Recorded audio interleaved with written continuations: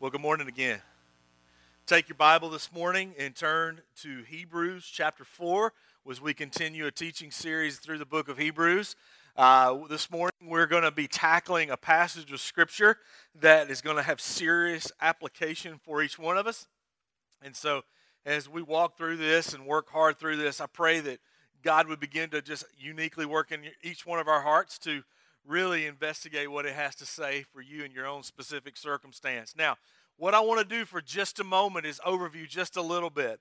As you remember, as we started this teaching series, and maybe you haven't been here a while, or maybe it's your first or second time here, we're dealing with the book of Hebrews, and it was a book written to people who are experiencing extreme persecution because they've come to Christ. They were formerly Jewish. They asked Jesus to come into their lives, and his church began to start. And because of this persecution, they're dealing with a socioeconomic persecution. They're dealing with a physical persecution. They're dealing with spiritual persecution. Their families have ostracized them. And so as they wrestle through all of this, the author of this book writes them one glaring encouragement is simply this: Jesus is better.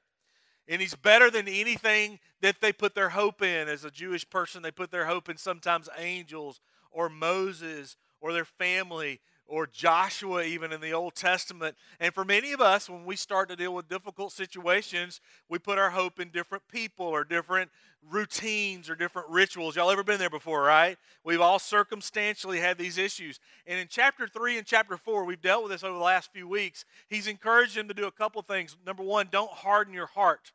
And many times, because of apathy, because of circumstance, because of life, we harden our hearts to what God says. Y'all been there before, right? Maybe you are currently there.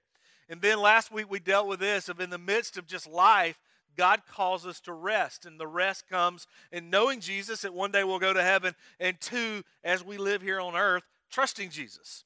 And many times we don't find that rest on earth because you and I are distracted by a plethora of different things. Y'all been there, right? Or maybe you're currently there.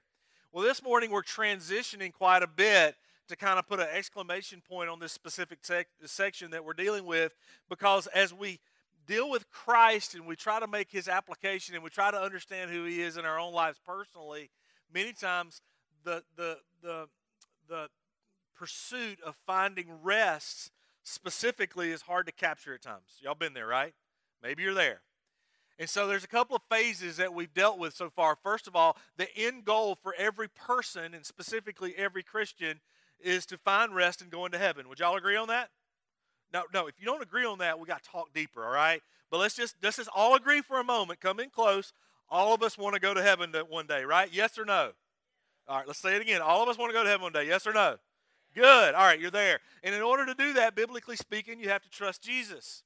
And in trusting Jesus, you have to hear Jesus. And then we have to be careful that as we go through life, after we trust Jesus, after we hear Jesus, after we feel like we're going towards heaven, is that many of us lose our spiritual passion. You've been there before? And so as we progress on this journey, the reality is we have to be really careful not to fall into disbelief. Now, verse 11, we dealt with this last week, and I want to kind of put it up on the screen again, and I want you to notice what it says here. Because get this, verse 11, Hebrews chapter 4, it reads this: let us therefore make every effort to enter the rest. Now you get that there. Now I really want you to hone in on this little phrase. Make every what? Effort.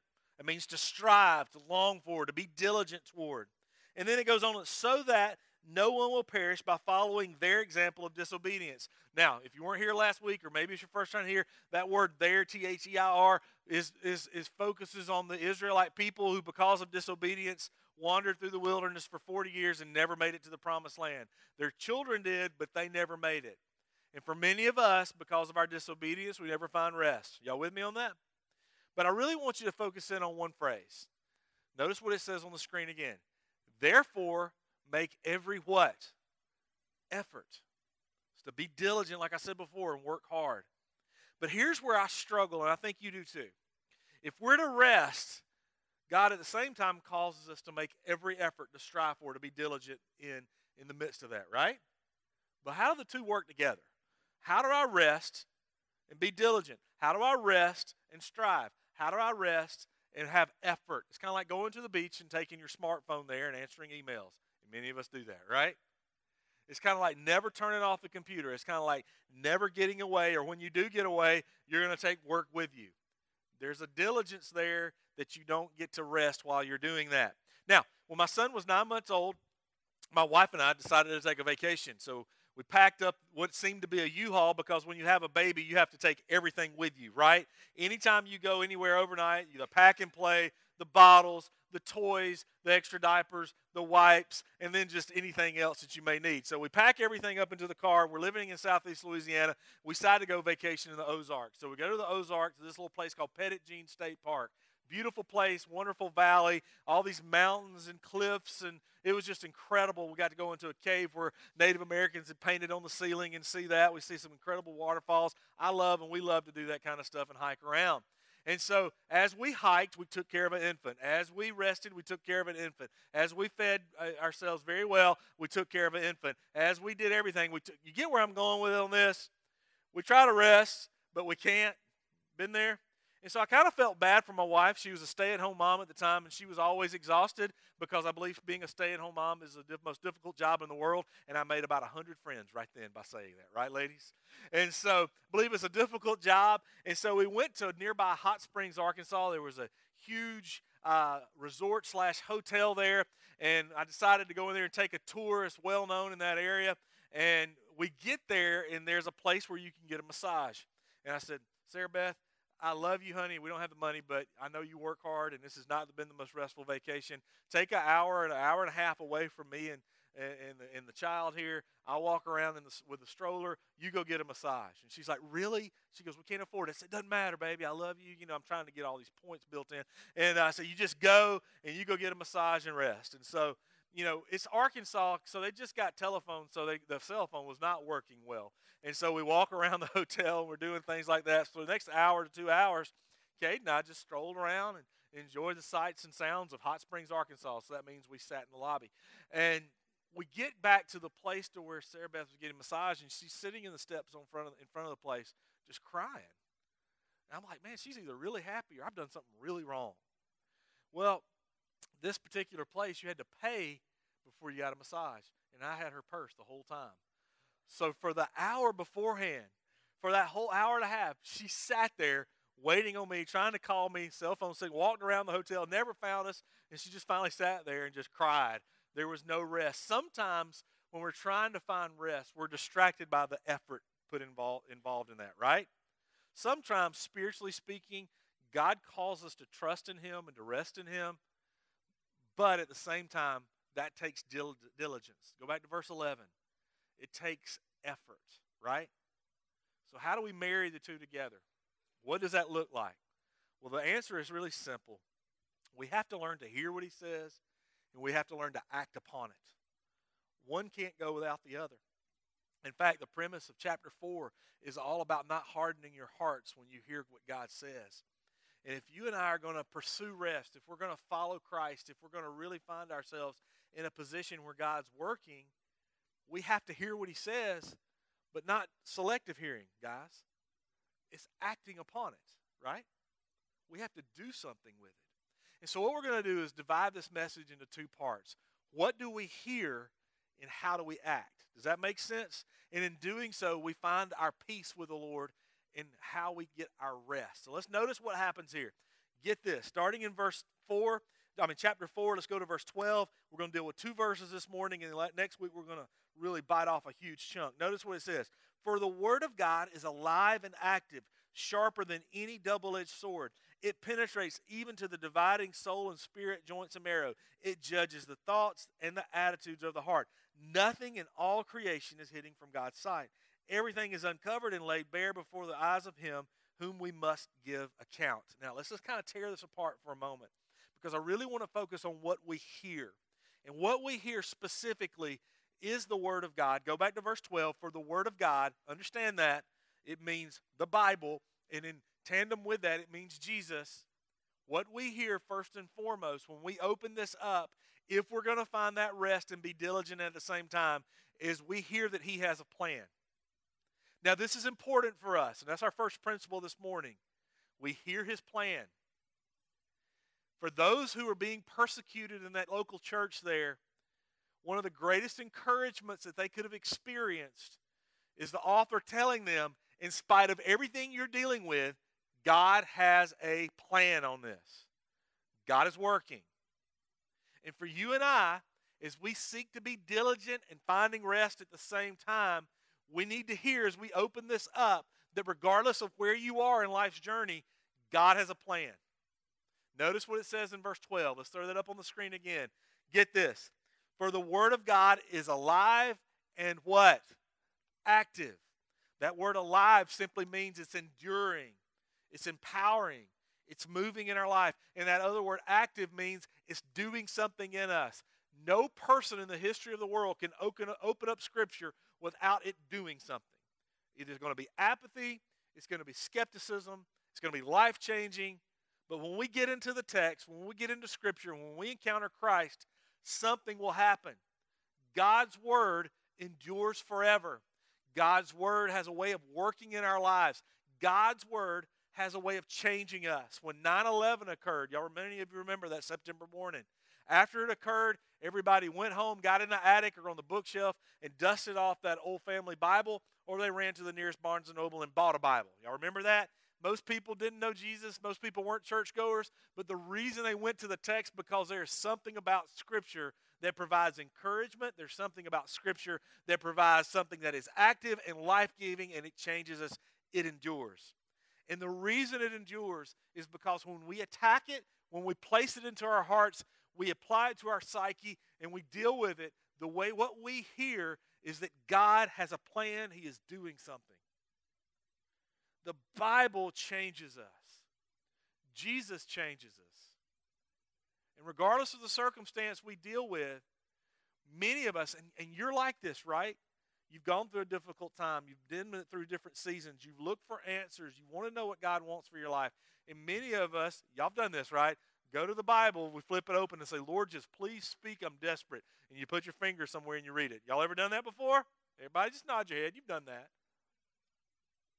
Or maybe you've Googled it. Let's just take it to a 2017 level. Lord, I'm feeling blue. What does the Bible say? Boom. I don't know what it says when you Google it. But the issue and the reality is that when we read it and we choose to hear it, you hear that God is doing something, that God has a plan for you. And what I want to encourage you on, as you seek to find some rest, as you seek to find some truth, as you hear it, hear that God is working. So the question is, do you hear it?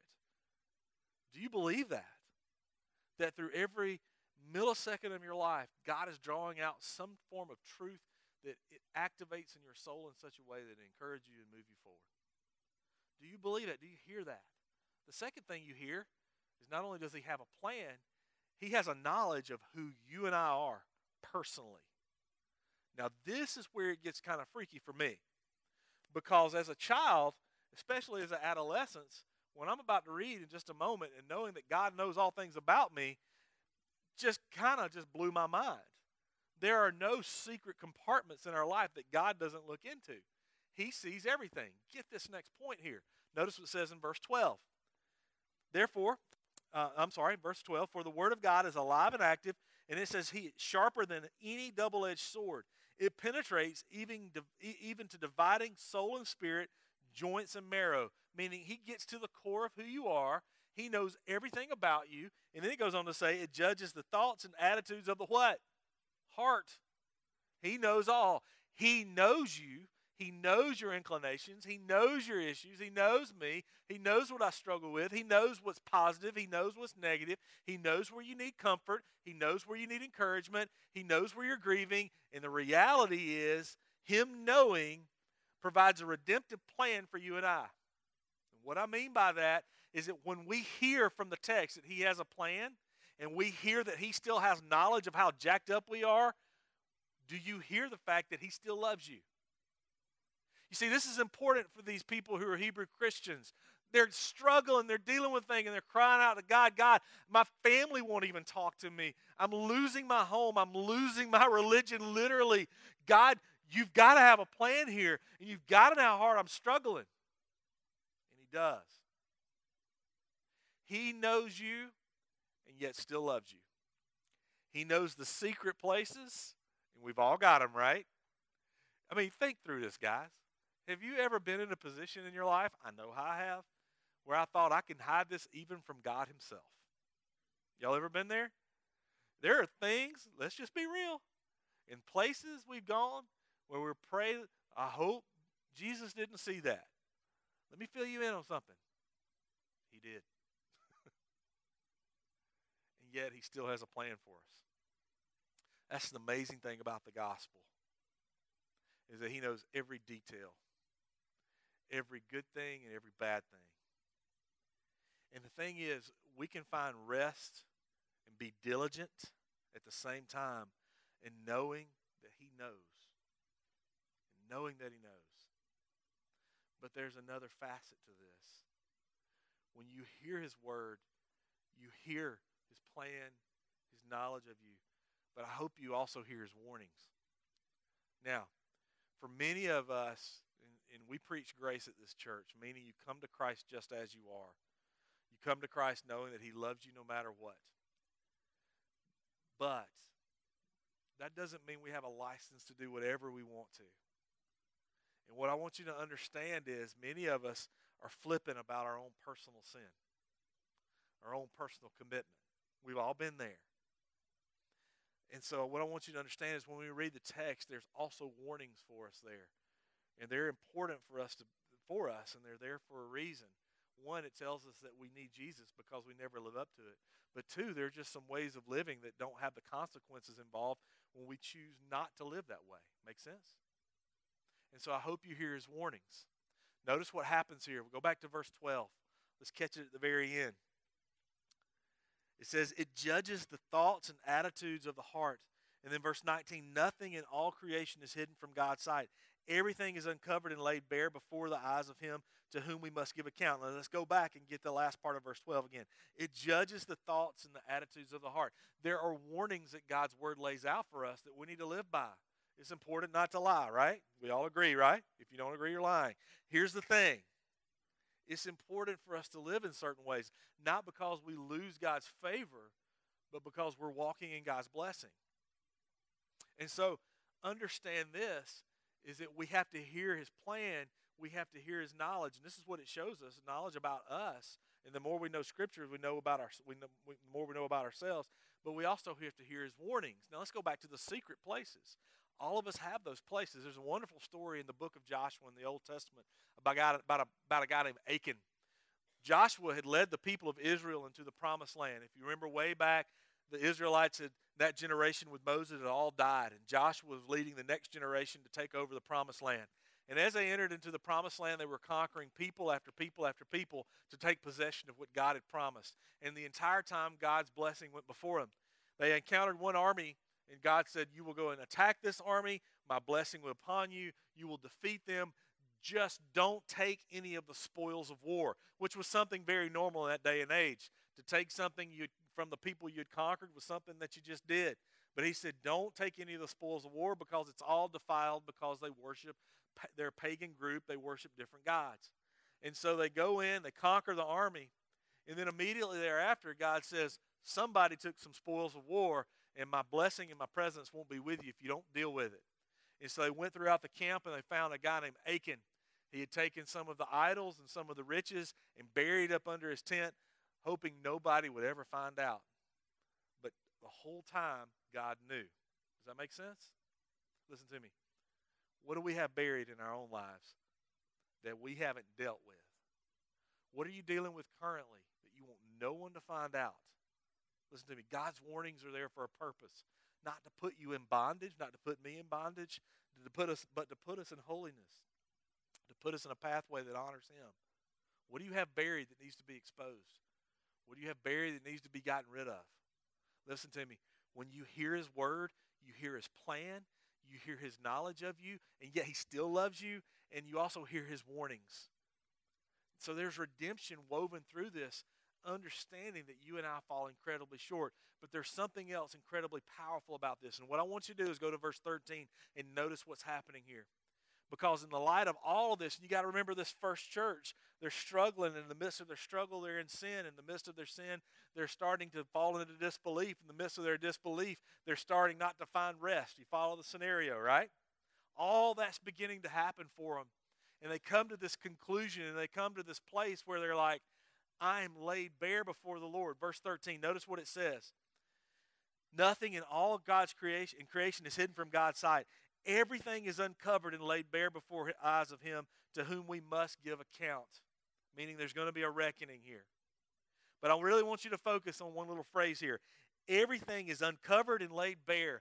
Now the phrase there in the Greek language, and that's what the New Testament is written in, means one of three things. We're really not sure. The first one, it could mean this. A guy who is about to be executed and he bows his head and a sword comes behind his neck. The other one is a wrestler who takes his opponent and grabs him by the throat and renders him completely useless and puts him in a position of submission. And the third one is a person who is marching to the gallows, and what they would used to do is put a sword under their neck so they couldn't move their head down in shame, but had to look at all of his accusers in complete embarrassment and shame.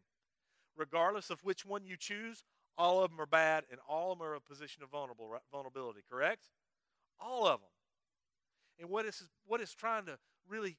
author's really trying to communicate to us and to this first church is that God sees everything. He sees where we've messed up. We've not followed his warnings. Sees where we've forgotten and not followed his plan. He sees where we have just fallen short in every way. He knows us. But at the same time, in the midst of all of that, what we need to hear from his word, that he still assures us. We're laid bare before him, but when you know Christ, there's an assurance here that he still loves you, that he still has a plan for you. Get the next verse, and we're going to dig into this next week in verse 14. Let's throw that on the screen. Therefore, get this. Therefore, since we have a great high priest who is Jesus, who is ascended into heaven, Jesus, the Son of God, let us hold firmly to the faith we profess. Meaning, Christ is in heaven when you know him, pleading on our behalf. He died for us so that we could receive that mercy. And what I want you to hear when you hear God's word is that, yes, he has a plan. Yes, he has knowledge of us.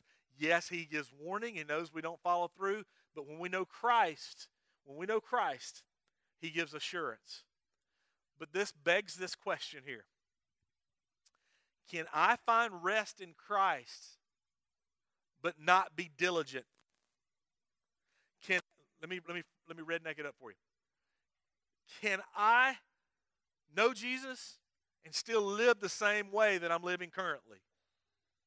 Can I know that he loves me and I'm going to heaven and still do what I want and still live in my sin?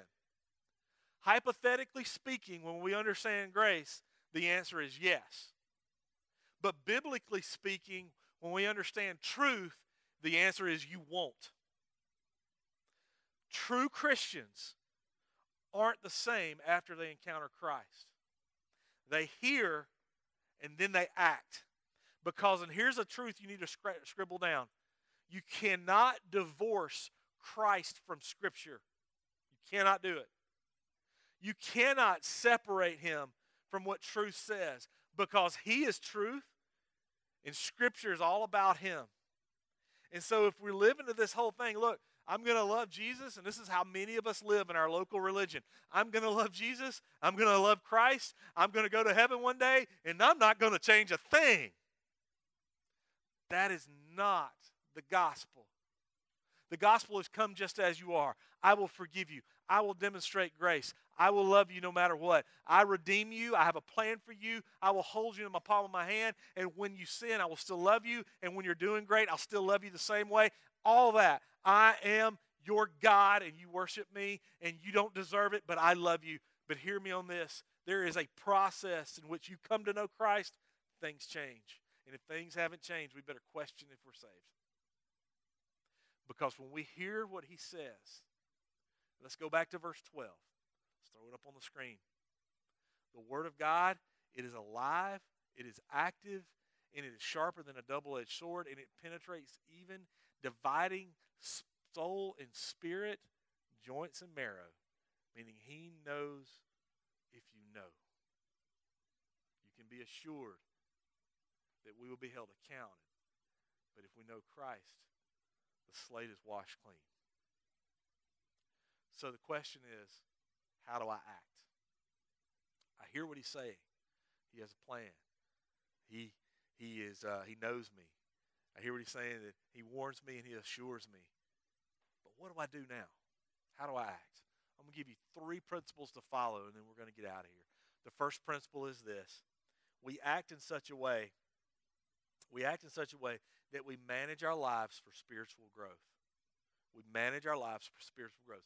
If we know Christ, the motivation, the conviction is to manage our lives to grow spiritually.